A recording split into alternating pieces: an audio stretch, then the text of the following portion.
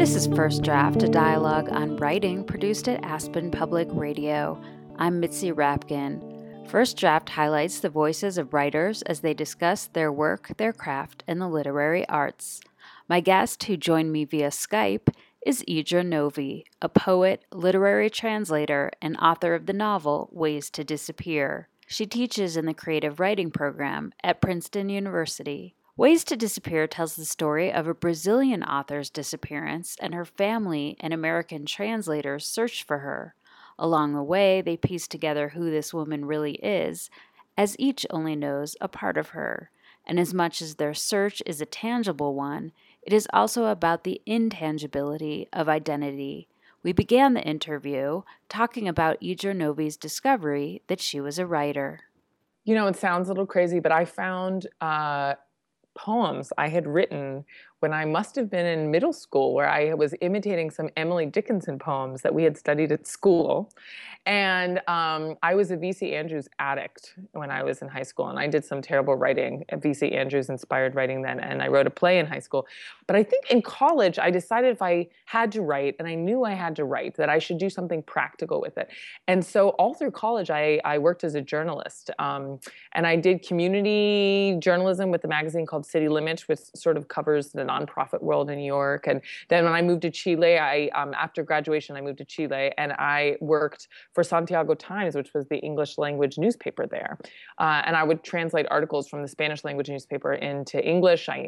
So I did journalism for a long time because I thought that was a viable way to, you know, do something with my interest in writing. But I wasn't ever interested in factual truth. I was interested in emotional truth. And so I ran into problems with my editors over and over again because one editor at the City Limits magazine said, well, why you spend half the article describing the dust on the floor about the housing court where I was watching the cases. And I thought that to understand the housing court, you really had to study the dust on the floor. And he seemed to think that I should be listing how many cases they had covered that day. I mean, can you imagine? So I knew I needed to get out of journalism, I think. And what about the language aspect? You're also a translator. How did you come to studying foreign languages? When I lived abroad, I fell into translation because I would read things and in Spanish, and I just was so moved by them that I wanted to read them in my own language and share them with people who hadn't read them before. It was so translation, I think, often comes from that impulse of saying, wow, this is such a crime. This isn't in English, and I want to share it with my friend. I want to share it with, you know, with other readers. And I think that usually the urgency to translate is because you're so overwhelmed by how exciting something is that you want to share it with other readers. And I think that was sort of how I fell into that. It was more out of my reader impulse. Well, your novel, which is called Ways to Disappear, is about the disappearance of a famous author in Brazil. Her name is Beatriz. How do you say it in Portuguese? Beatriz. Yeah, Beatriz. Emma, her translator, comes from Pennsylvania to go look for her when she turns up missing. So tell me about the title and then the impetus for this particular story.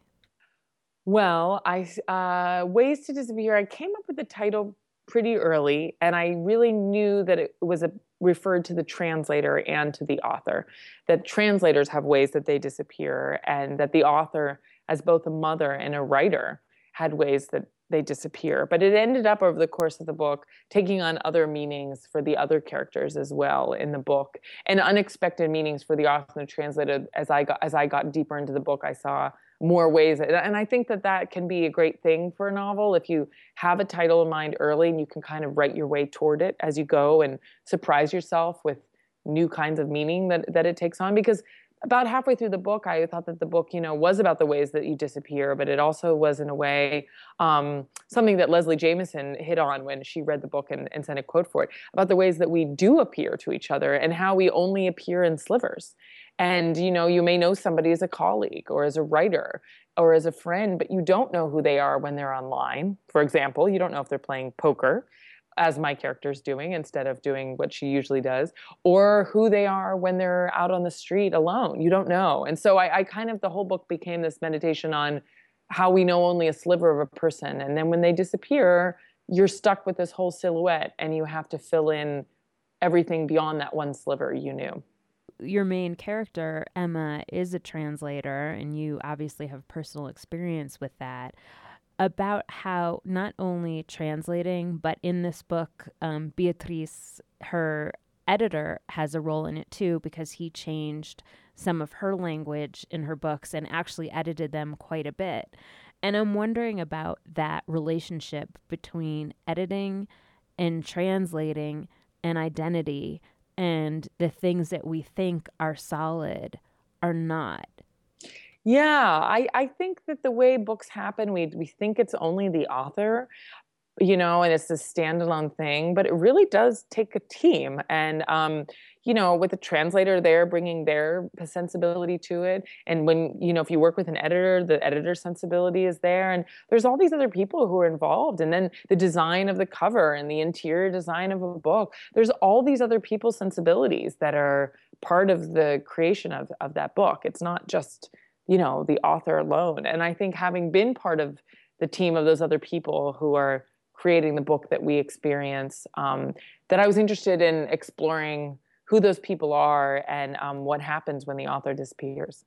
Do you think identity has any solidity? I hope not. I hope to always have a fluid identity. I think that's what makes life surprising, and if you live your life trying to keep your identity solid as opposed to see the ways it's fluid, that you might limit yourself from dripping into some new situation that would actually bring things into your life that will be really meaningful. Do you think that concept is scary? Well, I think every time you learn a language, you kind of get a chance to kind of pour yourself into a new pitcher or pour yourself into a new vessel. Because a language has a personality, it has a cadence, it has a music to it, it has a tone.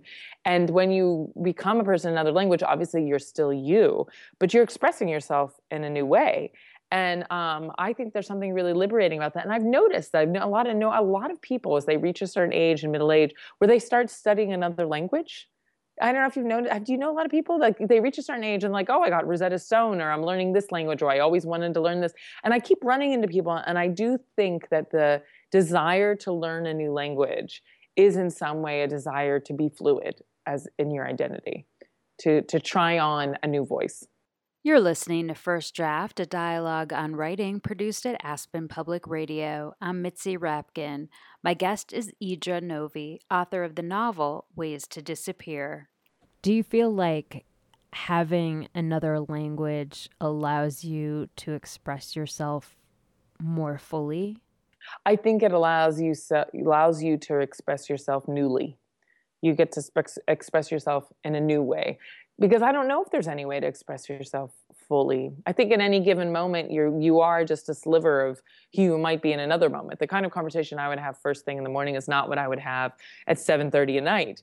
And it's not what I would have if I were speaking to you in Spanish or in Portuguese. And I love how liberating that is. If I speak Spanish at home with my family, and so I'll be, teaching all day in English, and then I come home and I switch into Spanish. And in a way, it's also switching into a different personality, the personality of who I am when I'm at home with my family by switching languages, I think is part of that code switch.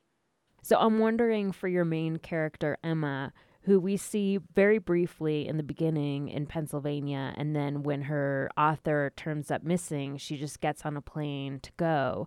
And she feels so incredibly intimate with Beatrice because she's translated so much, and she feels like I think she kind of feels like she does know her completely when she goes over there.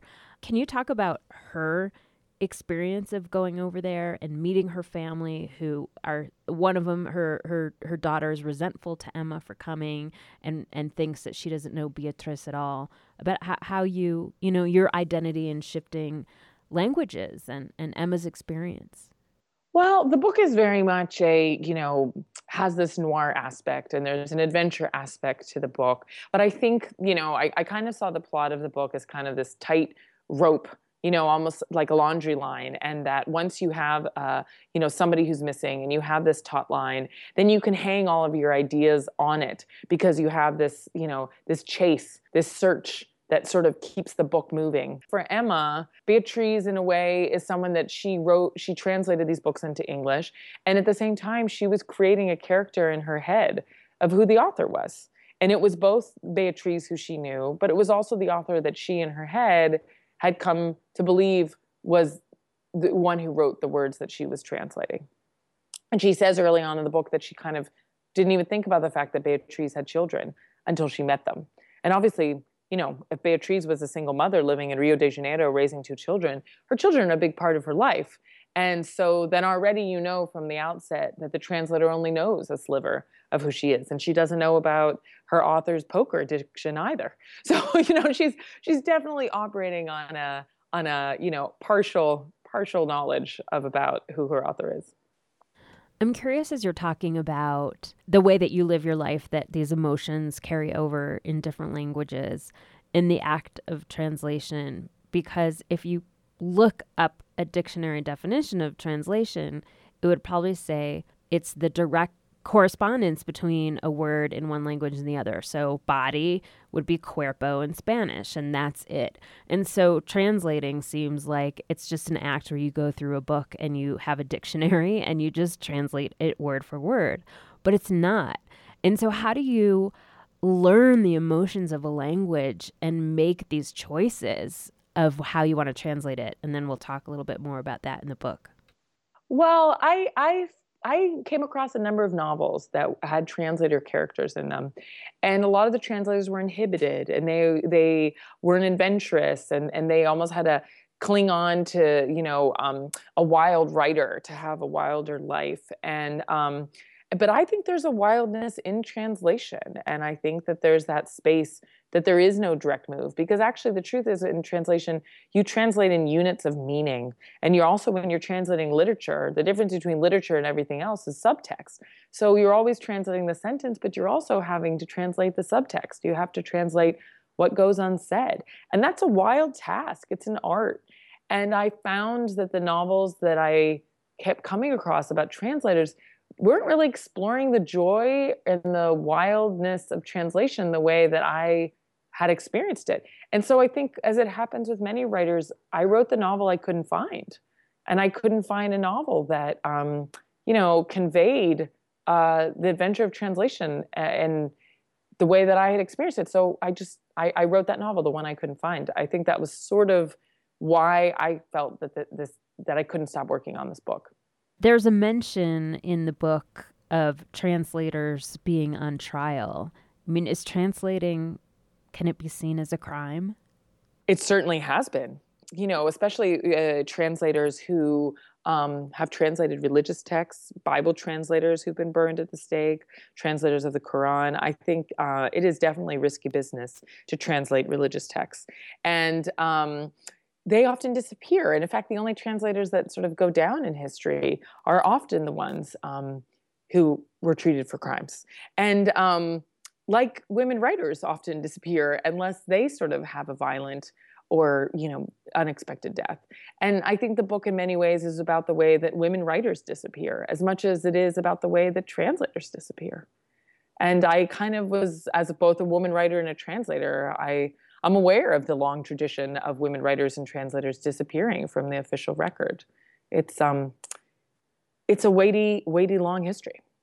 You're listening to First Draft, a dialogue on writing produced at Aspen Public Radio. I'm Mitzi Rapkin. My guest is Idra Novey, author of the novel Ways to Disappear. This interview was recorded on Skype. Well, in your novel, there was a point where Beatrice had written the line at the close of her story, and she had written, technically, what a man will deny himself until he won't. And Emma had thought can't makes more sense than won't. And just for her, it was capturing the boldness and Brazilian spirit of the sentence. And we find out also when she had originally wrote it, that her editor had changed the can't to won't.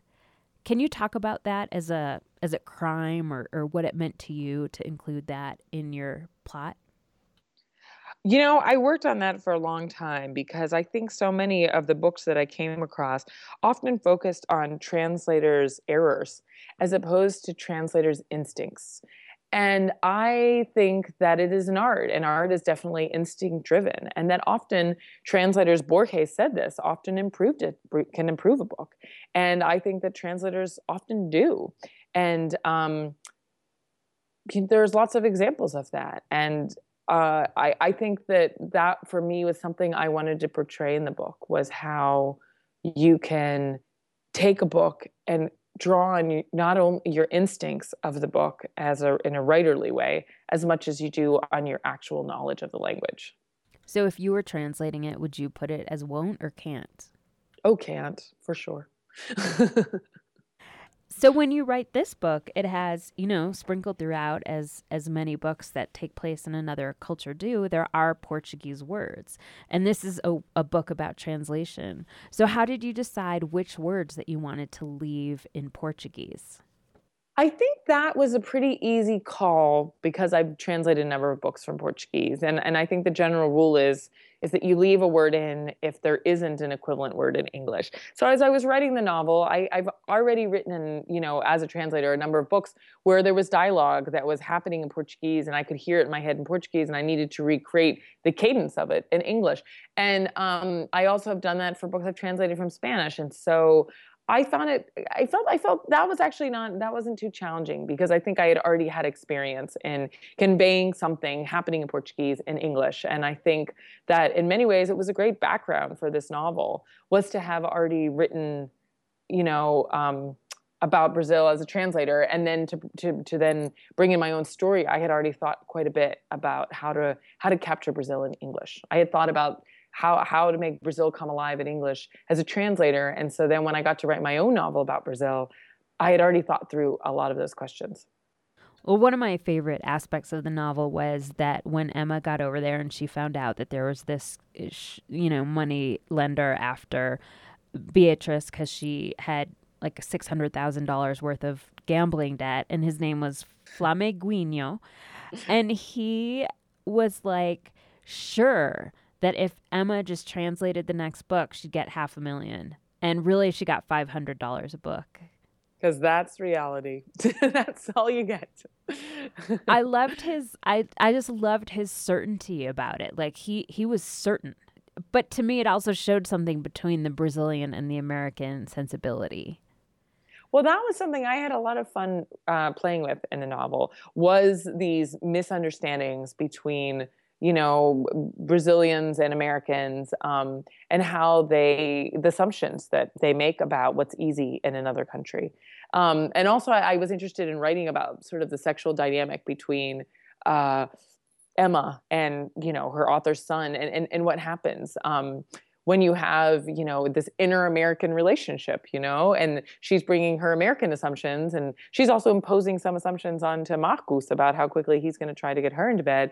And then he's, making his assumptions about her. So I think, that their relationship became kind of a way to explore these inner American misunderstandings, which I've experienced all my life. So it was a great place in the novel to sort of look at how those play out between two people.